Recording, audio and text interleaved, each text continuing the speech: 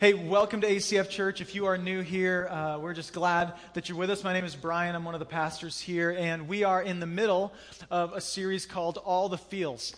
And we've been talking each week about how our spiritual health is actually tied directly to our emotional health, which is new news for many people. For a lot of people, I think in the church, we've disconnected our emotions. We've felt like maybe emotions are bad or something that we should resist. But actually, we realize that Jesus was a very emotional man. And as the one that we kind of apprentice our lives towards, we want to become more like Jesus. He felt all of his feelings. Jesus probably laughed a lot, and he probably cried a whole lot. And as one who felt his feelings, he wasn't ruled by his emotions, but he actually controlled his emotions and used them for a good purpose. And so for us, as we've started off this series, we've basically made a theological case that emotions can be good. God gave us emotions. If you came up in a family where emotions ran wild and everybody was controlled by their emotions, it's not something to resist, but something to understand. And for us also to use to help us to love God more and love others more. And we've kind of made this case that there's a lot of people who have a faith that really isn't working for them, a faith that is passionless, the kind of faith that you could take or leave, where maybe church is something, maybe you come when it's convenient, you come when it's a cold day outside and there's hot coffee inside, but when other things are going on, it's not necessarily a top priority. Or maybe following Jesus is something that you do when it's convenient, do when it's easy, but there's a gap in your heart. This lack of a deep down belief, somewhere deep inside your guts that you're just like, this is true, and this is right, and this, in the end, is all that matters. And so that's really where we want to go, is we want to be holistic people, that we would connect our emotions to our spirituality, and we would actually believe in a deeper sense, beyond just knowing verses, beyond just going to church, but in our souls, that Jesus is Lord, and in the end, the kingdom is really all that matters in this life. And so we've made a case for that throughout this series. If you want to catch up, you can go online and download those messages. Also, we've been basing a lot of this on a book that we're studying through called Emotionally Healthy Spirituality, written by a guy named Pete Scazzero. It's just fun to say, Scazzero. So I'd encourage you to go buy that book in the lobby, download that online. Just get a copy of that. And definitely, if you have not jumped into an ACF group yet, this is a great chance where you're going to get kind of a head start on the conversation. And each group is actually talking about the message in a deeper way in their homes this week. And so if you've resisted being part of a group because you're like, I don't know what I'd say, or maybe it's going to be uncomfortable, at least you know what the topic is. They're going to be talking about this in a deeper sense in those homes. And so today we're talking about hitting the wall. We're talking about hitting some big, deep challenges in life. And I love the words to that song that despite what we see, we're just going to worship God. Despite what we're going through, we're going to worship God. And you don't actually have to be a Christian very long or live very long to realize that that's not as easy as it sounds. You will hit pain and struggle and turmoil in a way in life where, sometimes praising God seems natural and easy and life is going well, so praise God, life is going well. And other times it feels like it's ripping your chest apart because you're just like, man, I know that this is true. I know God is good, but it doesn't feel that way right now. I feel lost. I feel like I'm hurting. I feel like I'm broken. And so today I want to talk about a season of life that I think we've all experienced, which is a season of struggle. Like we have hit a wall. We have hit some kind of turmoil that seems like it's beyond us and we're not sure what to do about it. I remember when I first got married to Amanda, we struggled. And marriage is hard, right, married people? Anybody married that wants to nod your head a little bit? Marriage is hard sometimes. And I remember when we first got married thinking, I don't know if we're going to make it. Honestly, waking up every day, making another decision to stay married. Sometimes it's like that. You just wake up every day and you're just like, we're just going to stay married. And we're going to work through these difficult things that we're going through. And some friends of ours were in a similar circumstance. And what they said, it was interesting. They said, the only reason we stayed together is because neither one of us wanted to quit on the same day. So, yay marriage, right? Single people are like, let me think twice about marriage. No, it's a beautiful gift, but it's hard and it's challenging. And we went through some dark seasons, working through things in our own hearts and working through things as a couple together. And your spiritual journey, I want to say, is no different. We have ups and downs, highs and lows. Sometimes our spiritual journey can be like hitting a wall. We just don't know how to get through it. Now, I just want to kind of make a case first off of what the wall is and kind of describe it. Pete Scazzero describes it this way. He says it comes perhaps through a divorce, a job loss, the death of a close friend or a family member, a cancer diagnosis, a disillusioning church experience, a betrayal, a shattered dream, a wayward child, a car accident, an inability to get pregnant, a deep desire to marry that remains unfulfilled, a dryness or loss of joy in our relationship with God. We question ourselves, God, the church. We discover for the first time that our faith does not appear to work. We have more questions than answers as the very foundation of our faith feels like it is on the line. We don't know where God is, what He is doing, where He is going, how He is getting us there, or when this will be over. Have you ever been in that kind of situation where you're just like, I want to get off the train. Can I just get out of this? Can I just get out of this situation? The famous 15th century writer John of the Cross calls this season the dark night of the soul, which I love that language. I really connect with that there are these seasons where you feel like you're in the darkness, yet it's daytime.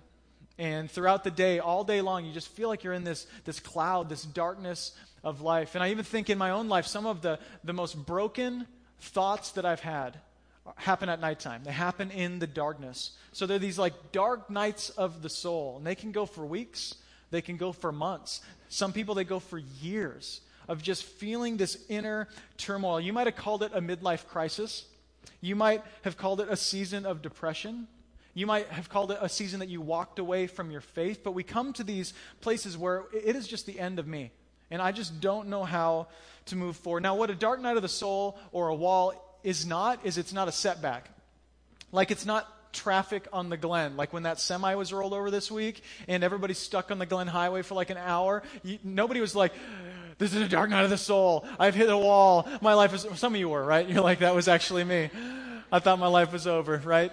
Traffic is not a dark night of the soul, right? Like opening the refrigerator and somebody left like this much milk in the bottom of the jug is not a dark night of the soul, though you may feel that way. You know, little tiffs with your spouse or with your roommates or with your friends, these are not dark nights of the soul. I would describe a dark night of the soul this way. I would say a dark night of the soul is what happens when you are confronted with so much opposition, pain, or confusion that the conceptual framework of your life or faith begins to collapse. Where you hit a season or a situation where you're just like, I have no grid to understand this. I have no way of processing through this. I've never confronted this type of situation before, and I'm not sure how to move forward. That is a dark night of the soul. I was thinking about it this way. In Alaska, we get a lot of snow, and it's the first place ever I've ever seen anybody shovel off a roof. You ever seen people do this? I remember our first year here, we got a lot of snow, and I looked outside one morning, and there's my neighbor, like, stomping around up on the roof, and I'm like, this is not the season to replace your shingles, buddy. Like, what are you doing up there? And then he picks up a shovel, and he spends all morning shoveling all the snow off his roof. And I talked to him later, and he was just like, hey, I do this every year when we get a lot of snow because I'm worried that the load of the snow is going to affect the structure of my home. So the best way to deal with that is just to shovel off the snow, right? And here's what I think. I think that we all have sort of a structure that we call our lives. And we have sort of a spiritual structure and a framework that we use to understand what's going on in our lives. Now, sometimes we deal with pain. We deal with opposition or a wall or a dark night of the soul. And what most people do is we try to shovel it off. We just try to get rid of it. It's the most natural response within us is just to avoid pain, avoid suffering, avoid sorrow. Let's get rid of the load because I'm worried that the structure of my life can't handle it. And a wall is when you're confronted with the fact that your structure is not enough, that you don't have what it takes, that you don't have the processing ability to get through this difficult season of your life. Now, for some people in the room, you're trying to figure out, is a dark night of the soul compatible with my theology? And some people in the room have been kind of brought up in this church structure or in church understanding where when you go to follow Jesus, you just slap a happy smile on your face. Life is good. There are no problems. There's no room for a dark night of the soul for somebody who's been redeemed in Jesus, right? But it's interesting as you follow through the scriptures and you read, what you see is are a lot of faithful believers who experience dark nights of the soul. There's this man, Paul, who I would say is the most influential man in Christianity apart from Christ. And he says this in 2 Corinthians chapter 4, verse 8. He says, we are afflicted in every way, but not crushed, perplexed but not driven to despair, persecuted but not forsaken, struck down but not destroyed. Now, who's heard that verse? Who's heard that verse? You're going to see that like knitted on a doily in a Christian's home. You're going to see it like, painted on a little sign on Pinterest, and you're going to put it up on the wall. Like, that's an inspirational verse, and we love that. Because when I read that, I'm like, man, my pain's not going to be forever, and I'm going to get through this, and it's not that bad, and man, it's going to get taken away in no time, and we're going to feel better. But nobody ever reads verse 10. He goes on, he says, struck down but not destroyed, always carrying in the body the death of Jesus, so that the life of Jesus may also be manifested in our bodies. Literally, this verse, this passage, is about how pain is always going to be there. We totally misunderstand it. It's how pain is actually, for anybody here who wants to look more like Jesus, pain will always be there. He says we are always going to carry a little bit of the death of Christ, so that we might also see the life of Christ be manifested in our bodies. But the life of Christ will not be manifested apart from the death of Christ. So Christians who follow Jesus feel a little bit of death every day. Right? A little bit of death every day. Now, this isn't a great sales pitch. I get it. Like, if you're here going, like, do I want to follow Jesus? Maybe not. But I want to give you a real perspective that the death of Christ, experiencing everything that comes through that, results in life. And that is the truth here today. So Paul experiences opposition. And he says, I'm struck down, I'm not destroyed, but this pain has a purpose. God's going to use this. And through the pain, the life of Christ will be manifested in my body. Jesus also encounters a dark night of the soul. This is the first passage I thought of. Maybe you thought of it as well. Luke chapter 22, verse 39. And he came out and went, as was his custom, to the Mount of Olives, and the disciples followed him. And when he came to the place, he said to them, pray that you may not enter into temptation. And he withdrew from them about a stone's throw and knelt down and prayed, saying, Father, if you are willing, remove this cup from me. Nevertheless, not my will, but yours be done. And there appeared to him an angel from heaven, strengthening him. And being in agony, he prayed more earnestly, and his sweat became like great drops of blood falling down to the ground. Okay, so this is actually a documented medical condition where you have so much stress that you're perspiring blood. Now, I've never been there before, but this is certainly a dark night of the soul, right? I mean, Jesus is going, Father, if you can take away this pain, take it away, but not my will. Yours be done. I know that this pain has a purpose, but we even see in Jesus this agony, this struggle as he goes to the cross. So certainly there's room in our theology for a dark night of the soul. The question is, why? What's the purpose? Why would God allow us to go through these seasons? I want you to open your Bibles to the book of 1 Peter. If you want to download the ACF Church app, you can do that as well. All the scriptures will be on there. But in this book, this is a book written to these first century Christians in a time where Christianity was actually illegal. Now, for us as Americans, we don't get this. You know, we get a little bit of oppositions, and certainly it's growing culturally. But our brothers and sisters on a global scale feel this every day. We've never felt this. Many of us have never felt this. Maybe you have. But I've never been through a situation where I felt that kind of opposition to my faith. And so the question that they're dealing with is, how do we start this movement? How do we continue the movement of the kingdom of God in this first century? How do we make it move forward? And Paul is going to teach them this way of moving the kingdom forward is through something that none of us like. It's something called submission. It's a word that none of us really enjoy, submission. And so he's teaching them, in your context, where you are, whatever that you're dealing with, I want you to submit to the governing authorities around you, submit to the situation that you're in, and through that, you're going to see the kingdom of God expanded. And if you just read history, what you're going to see is the Roman Empire was actually overthrown not by the sword, but through a bunch of Christians submitting to the situations that they were in.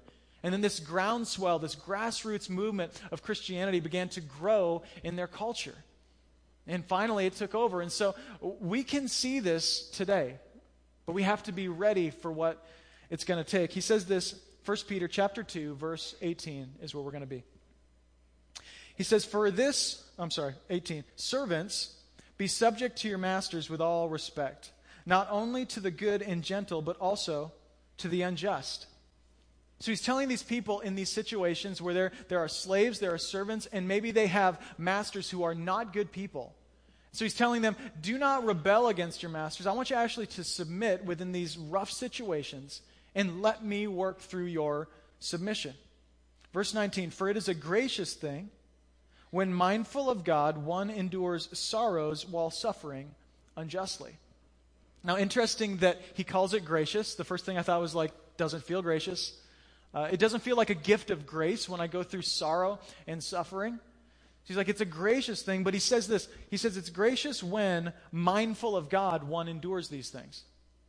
Now, you know this, that if there's no greater purpose, if there's nothing else working through our pain, if God is not at work, if I'm not mindful of God, my pain just sucks. It just hurts. That's all it is. It's just pain, and the goal is get away from it, get away from the pain. And that's what most people do, is we run away from it. But when we're mindful of God, we're going to see that there's a greater purpose through the suffering.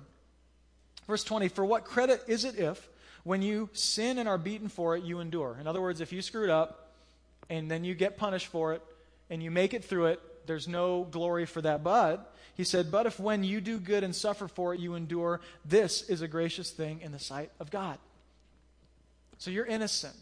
You did maybe nothing to deserve the situation that you're in, but you're in a dark season and you endure it. There is something that God's going to do through this. What's his point? Simply this, that dark nights are opportunities.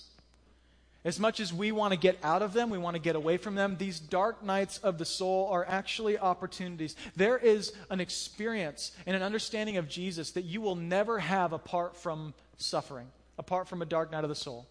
There are habits and hang-ups and things within your life that will not be uprooted in your life until you go through a difficult season, until you are finally at the end of yourself and you run to God and you turn to Him.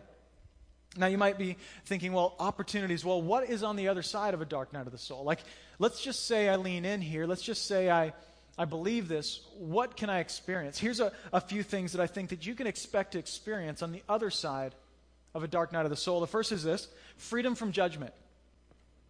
Isn't it interesting how people who have gone through really difficult things are the least judgmental people we know? Like that friend of yours who went through a cancer diagnosis and walked through a really dark night of the soul, and maybe the cancer's in remission. Like most of those people are not that judgmental. Honestly, they're like, I got better things to do. I have a bigger perspective in my life than these things that used to drive me crazy. These things that they used to judge other people about, I just don't do it anymore. I don't really have time for it. How about this one? A difficulty to offend. Once again, when you go through a dark night of the soul, a difficult season of suffering, and you don't know what to do, you come out the other side, you are less offendable.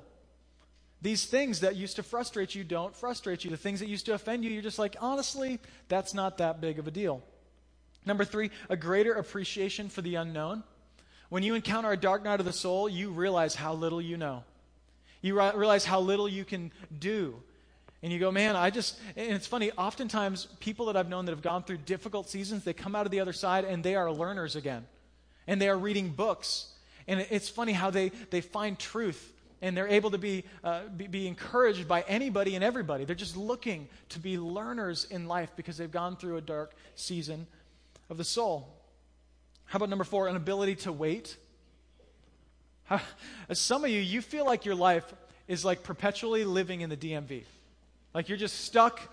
You're stuck there, and there's, you're number 973, and the number on the screen is like 4, and there's like 6 people in the room. Isn't that always how it is? You're like, where's everybody else?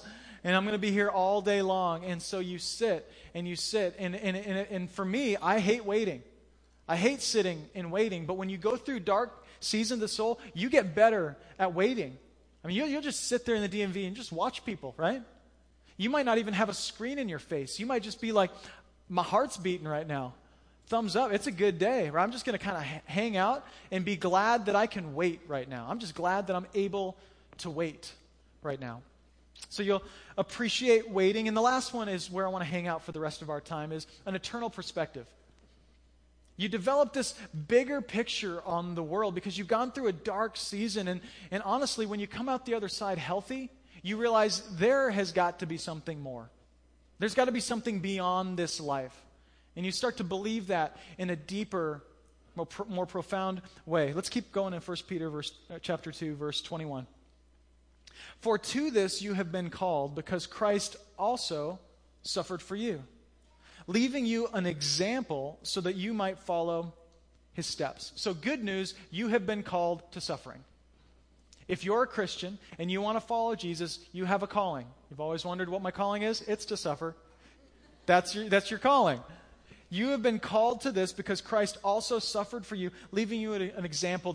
This word example is actually a really interesting word in the Greek. I don't know if you remember when you were a kid and you were learning how to write, but this word example is kind of like, did you ever use the tracing paper? That's kind of how I learned how to write. The teacher would give you the piece of paper with all the letters on it, and then you'd put the tracing paper on top of the other paper, and then your job was to trace out the letters. Like, this was not a time for creativity. This was not like add some little curly cues and have a little fun with the letters. No, the teacher wanted you to write exactly what was on the page underneath your tracing paper. And that's what this word example is like. It's that when we follow Jesus, it's that we would follow his example to the T. Now, a lot of us don't see it that way. We're kind of like, when we talk about following in Jesus' steps, we think more like following the pathway of Jesus. It's like maybe like a 4-lane highway, and there's a lot of room to kind of walk around. And as long as I'm going in the general direction that Christ went, then I'm being faithful. Instead, following in his steps is a little like if you've ever followed somebody through the deep snow, and you literally have to walk in every single step that they walked in. This is how we who are in Jesus are to follow Jesus, walking in his steps. Now we think, oh, that's cool. Yeah, I follow Jesus. He's a good man. He's a good teacher. He loved people. He was always healing people. Oh yeah, that's absolutely right. Let me follow in the steps of Jesus. But then we lose it at his suffering. We think, well, not that far, right? That's taking things way too far. Paul would say, and Peter would say, that is not the case. He says that we are to suffer as we follow in his footsteps. Verse 22, he committed no sin, neither was deceit found in his mouth. This is so important because Jesus was not guilty and he still suffered. And there is probably someone here today who is a victim to something and you are not guilty and you just need to let that go. And you've been tying your suffering to your guilt for years. And you just need to understand that Jesus himself, the most guiltless person who's ever walked the face of the earth, suffered at the hands of men. And if you experience suffering, it's not always tied to your decisions. It's not always your fault. So Jesus himself, not his fault, suffered. It says when he was reviled, he did not revile in return. When he suffered, he did not threaten, but continued entrusting himself to him who judges justly. So when they called him names, when they hated him, he did not hate back. When they screamed at him, he did not scream back. When they spit on him, he did not spit back. Now, why do we do that? I think we do that because we think we are to judge and we are to enact justice on the world, right? I mean, there comes a point where this is too far. They've gone too far. The situation has gone too far. We all have a certain limit in which we will put up with things. And then at some point we go, okay, you've crossed the line, right? You have crossed the line. Now I'm going to feed back to you what you fed to me because I feel like it's my job to be the judge and to enact justice. Jesus says, listen, I'm going to trust the one who judges justly. I'm going to trust my Father who will enact justice. And some of you need to be set free from this because you have been trying to be the one who enacts justice your whole life. And in that, you have burned a lot of bridges and missed a lot of opportunities because you felt like it is your job to cast justice out on the world. Now, some of us feel like, well, if I let it go, Brian, that means I'm giving them permission. That means that I'm telling them it's okay. Or I'm saying the situation's okay. No, that's not the case. This is just you saying, my Father will be the judge. And no sin really goes without judgment.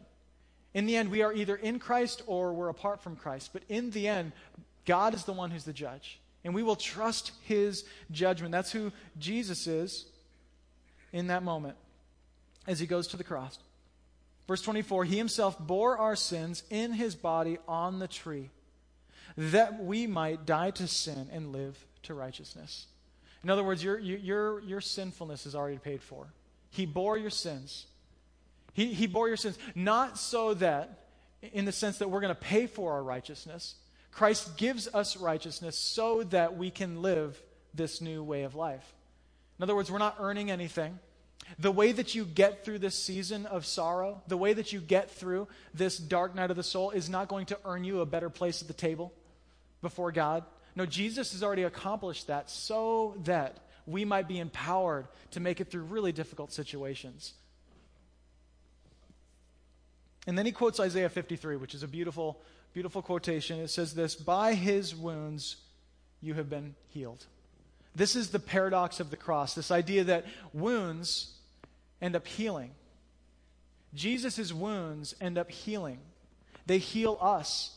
They provide an opportunity for us to deal with these difficult dark nights of the soul. And we see this in our own lives. Through the wounds, through the dark nights, through these seasons, they provide new opportunities, right? Like the death of one dream results in maybe a new dream. The death of one relationship results in a new relationship. The loss of someone you love ends up giving birth to a new compassion for people around you or compassion for someone else. How about this? The collapsing of a shallow faith gives birth to a more robust faith. Because that's how it goes. Either your faith will collapse and that'll be it, or you're going to seek answers to the questions that you have. And I think you should. In fact, the other day I ran into a guy, we were working on the house together, and he told me, he's like, yeah, I don't go to church much. And he's like, pastors don't honestly like me very much. And I'm like, why not? He goes, because I ask too many questions. I'm like, oh, that's good, because I love questions. I think that the church needs to embrace questions. We need to get better at, I don't know. We need to get better at asking questions and not having the answer, because that's what builds the structure of our faith so we can withstand these dark nights of the soul. I think that you need to ask really difficult questions. That's why our life groups are so great, because people ask all kinds of questions. And I've gotten really good at, if you come up to me after church and you're like, Brian, tell me about Leviticus chapter 3, verse 4, I'm going to be like, I got to look it up, bro. I don't know. I know I'm supposed to memorize it because I'm the pastor, but I don't have it memorized. I'm going to have to look it up and find the answer. I don't have all the answers, but we can find them together. But some of you have not embraced this mentality. And because of that, you have a really weak structure. Your faith is one question away from collapsing. And you know it because, have you ever had somebody with maybe a name tag show up to your door at your house?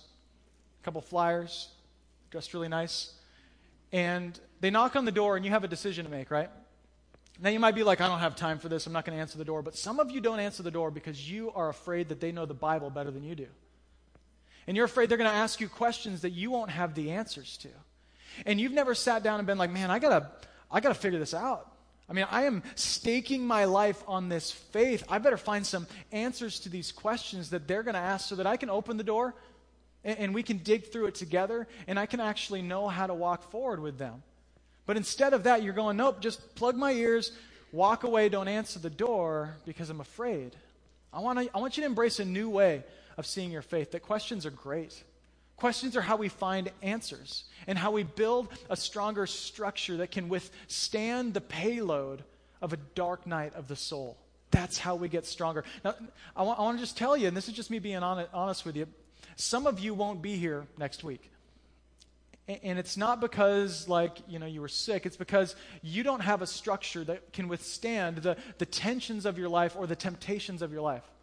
Some of you here in a month, 2 months, you'll walk away from the church, you'll walk away from God. And then you'll walk back, right? And then you'll walk away again for a little while. And then it's Christmas, so you'll come back, right? And there's just sort of this journey that a lot of people go on a lot of times. Because once again, their structure does not have the strength to hold up to the tensions of life. I mean, if you are one question away from your faith collapsing, what are you going to do when you get that diagnosis? What are you going to do when you lose that marriage, or you lose that job, or your kids stop talking to you? What are you going to do when you don't know what to do in life and you don't have a grid to deal with it? But if you deal with it and you ask questions and you get into community, you can move forward. And you can actually embrace some really dark seasons. He says, by the wounds of Jesus, through the sorrow and the struggle of Christ, we can be healed. And healed, this word healed, another way to say it is changed. We can have a new outlook, a different way of looking at the world, a different way of looking at the church. Some of you need to put to death your old way of seeing Christianity. Like you're an adult now, and you left church for a while, but you actually still look at church and Christianity the same way you did when you were a kid. And you need to put to death this maybe childish way of seeing God. You might be like, well, aren't we supposed to have childlike faith? Childlike faith is different than childish faith, right? We might need to put to death our childish faith and pursue this truth that we can find through God, through the church, in the scriptures, and through prayer. So we want to be healed. We want to be changed by Jesus. Here's the truth that he's getting at. An eternal perspective is not given. It's earned through pain. That perspective that you want to have is earned. God's not just going to, Matrix style download it into your brain. Like, now I have an eternal perspective. I'm so generous now and I'm helping people. No, that comes through really hard stuff and really difficult situations. And so I'd ask you, what is your perspective? Do you have an eternal perspective? Because you can see it in the way that you deal with pain. If you hit a dark night of the soul, if you hit a difficult season and your goal is to get out of it as quickly as possible, what that means is that your life is about comfort and enjoyment. And anything that makes you not comfortable or anything that is not enjoyable, let's just get away from it. And that's, once again, our most natural response. I want a life of comfort. Just put me in front of my TV, in my lazy boy, in a climate-controlled house, and I'm happy, right? Bag of Doritos, like life is good. I like that. I want enjoyment. I want comfort. But when you encounter pain and suffering and sorrow and you run into it, what that says is you believe that these momentary afflictions are leading to an eternal glory. That through these difficult times, God is going to change us and mold us. And there's actually bigger things at stake in this life than my comfort. There is a really shallow brand of Christianity out there that would tell you that if you follow Jesus, there is no room for pain. But I would tell you that anybody who preaches that or says that has not spent much time ruminating on the cross. Because certainly it took death to provide life. As we see this in the life of Jesus, towards someone who was completely guiltless and didn't deserve it. You might be thinking, well, but Brian, my situation is just pointless pain. It's just meaningless. And I would say a lot of people think that. When we're in the middle of a dark night of the soul, most of us feel like it's meaningless because we don't know the meaning yet. And many of you have been there. You've gone through dark nights of the soul. You've gotten to the other side, and you've seen God redeem and restore and do things that he never would have apart from that, and you go, that was the point, right? That was the point. Now, this brings up all kinds of theological issues of why evil, and in fact, here after Easter, we're going to spend a little bit of time unpacking the reason for evil and why does evil exist. But let me just tell you this. Whatever you're going through, it may be breaking the heart of God, but it is not beyond the hand of God. God is always ready and willing to redeem the most broken of circumstances and create something beautiful. In fact, it's the way that we end the book of Genesis, right? What they intended for evil, God intended for good. And God will take your meaningless feeling, broken situation and give it meaning. That's what he's in the business of, is restoring and creating purpose out of disorder and struggle. We see this in our own lives. So just be hesitant to say, this is just meaningless. This is just pointless. God is going to be at work through it, no matter what. No matter what. God is at work through the great pain that you're experiencing. Now, somebody that has gotten through this has a new way of looking at the world. Has a new way of seeing life, and has, I think, some new beliefs. Here are some things that I think that if you get through the dark night of the soul, you'll start to believe. Some essential beliefs. The first is this: life is actually really hard. My dad used to tell me, son, life's hard.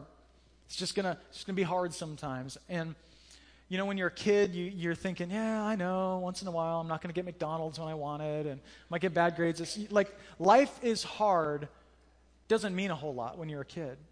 I mean, some kids have gone through difficult things, but for me, it didn't mean a whole lot. And as I've gotten older and experienced more pain and seen people experiencing deep, deep pain, I've gone, man, it is hard. And now I believe that in a deeper way. I believe this, and we will believe this on the other side of the dark night of the soul. You are not that important. And I think that you guys are all actors that are part of my play, right? You guys are supporting actors, part of my story, right? Instead, when you get through a dark night of the soul on the other side, you start to believe, man, I'm just not that important. I'm really small, in fact. I mean, I'm valuable. God loves me, but I'm so small. So life is hard. You are not that important. Your life is not about you. You start to believe that. You get through a dark night of the soul and you think, man, I don't have much time here. I better help people out. Maybe I could serve somebody. Maybe I could be a little more generous with my money. Maybe I could be a little more generous with my time. You think, man, maybe in the end, if I get everything I've dreamed about for myself, I failed. What if that's the case? So you start to think, my life isn't about me.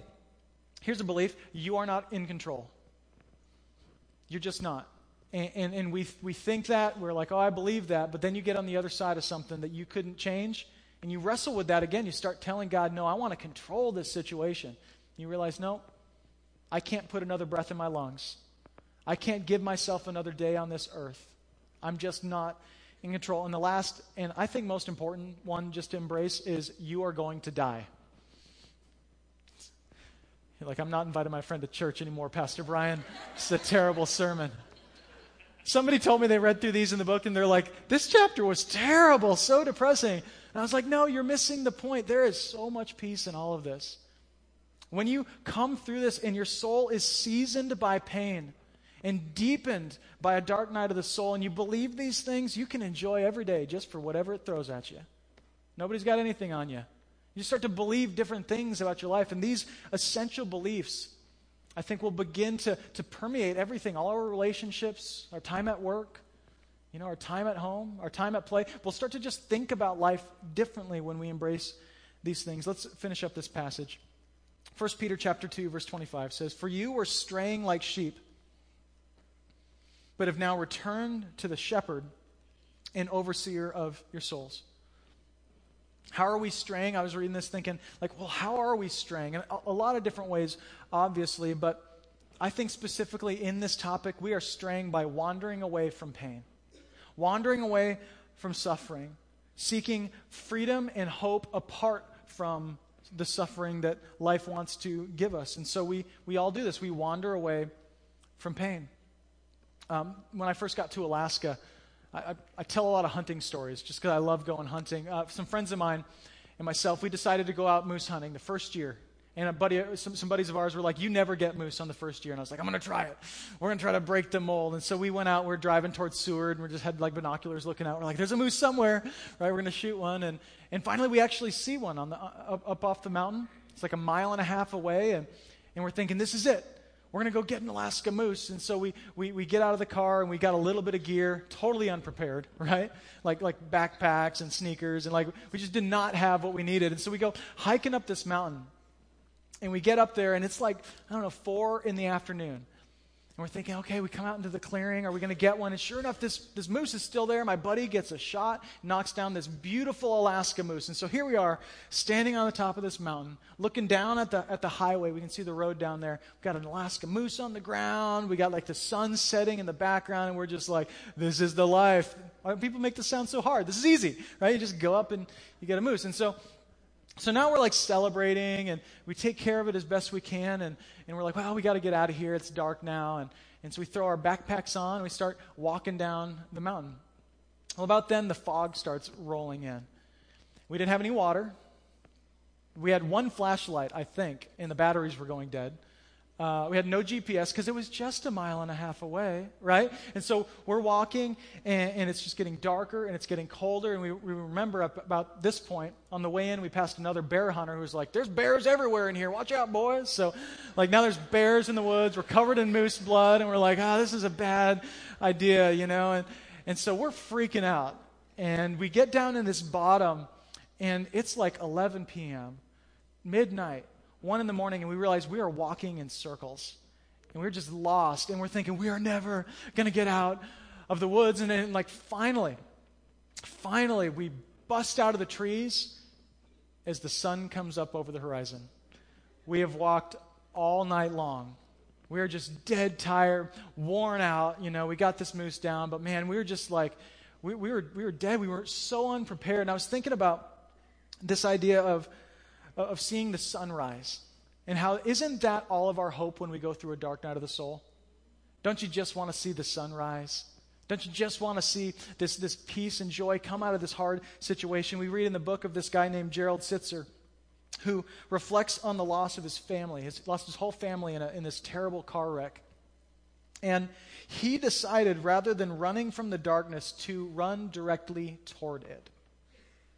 He learned that the quickest way to reach the sun and the light of day is not to run west chasing after it, but to head east into the darkness until you finally reach the sunrise. So I want to leave you with this. Don't run from the wall. Run toward it with all of your might. Run toward it. What if you were to lean into these difficult situations? Instead of running away from them, you were to say, God is going to use this broken situation for something that is good. As many of you know, your greatest weakness often becomes your greatest asset. You have a story and a testimony that God is already beginning to use in the lives of others. You're already seeing the redemption of God through difficult circumstances. You're seeing the meaning in what seemed meaningless. And so I want you just to believe that God will take what's so broken and He will use it for good. And that is what we fix our eyes on. It's Jesus Himself working things out for the betterment of us and those who are around us. So a few things for you guys. If you've never hit a wall, good news, one's coming. Just so you know, it's coming. It's going to come today or tomorrow, next year. Know that the wall is coming, and it's coming, and God loves you, and He wants to use it, and it may or may not be at the hand of God. You can wrestle with that, but God will use it for good.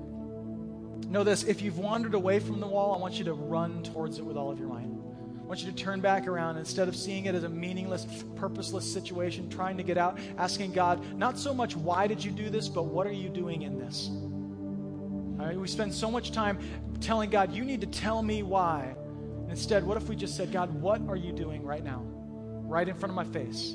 How are you at work? That's all I want to know. How can I be part of what you're doing in this difficult situation? And if you are in a dark night of the soul, if you have hit the wall, I want to promise you one thing: the light is coming. The light is coming. So in the meantime, we can give our utmost praise to the one who understands our pain. We can give our utmost praise to Jesus. He understands suffering and sorrow in ways that we could never understand, as He bore our sins and the sin of humanity.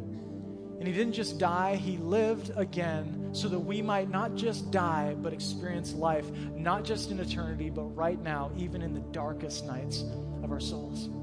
Let's pray together. God, I just want to confess that this is a lot easier to say than it is to do. And confess that in my heart, God, as I encounter opposition and struggle, my first impulse isn't always to believe that you are at work in it. It's to wonder if you've lost control. Wonder if you're even there. Or to question your goodness. So God, we want to just repent of that, ask you to change our hearts in that. Could we see you as our loving, good Father who's watching and weeping as the world goes through really difficult things? But God, your hands are not tied. You are working things out for our good and the good of those who are around us. Thank you for those little moments that you reveal to us, your redemption. Those moments of resurrection in our lives where something that seemed like nothing but pain and sorrow and death produces something beautiful. So I pray for more of that in the lives of those who are here this morning. Could we begin to see you at work? Could we trust you? Could we embrace difficult questions and build up the structure of our faith, God, so that we can withstand the weight of sorrow and love you on the other side? And God, may we worship you for the next few moments. We need to take our eyes off ourselves. Can we just sing to you and honor you and focus on you for a few moments? You are so good. We pray in Jesus' name. Amen. Amen. Love you guys.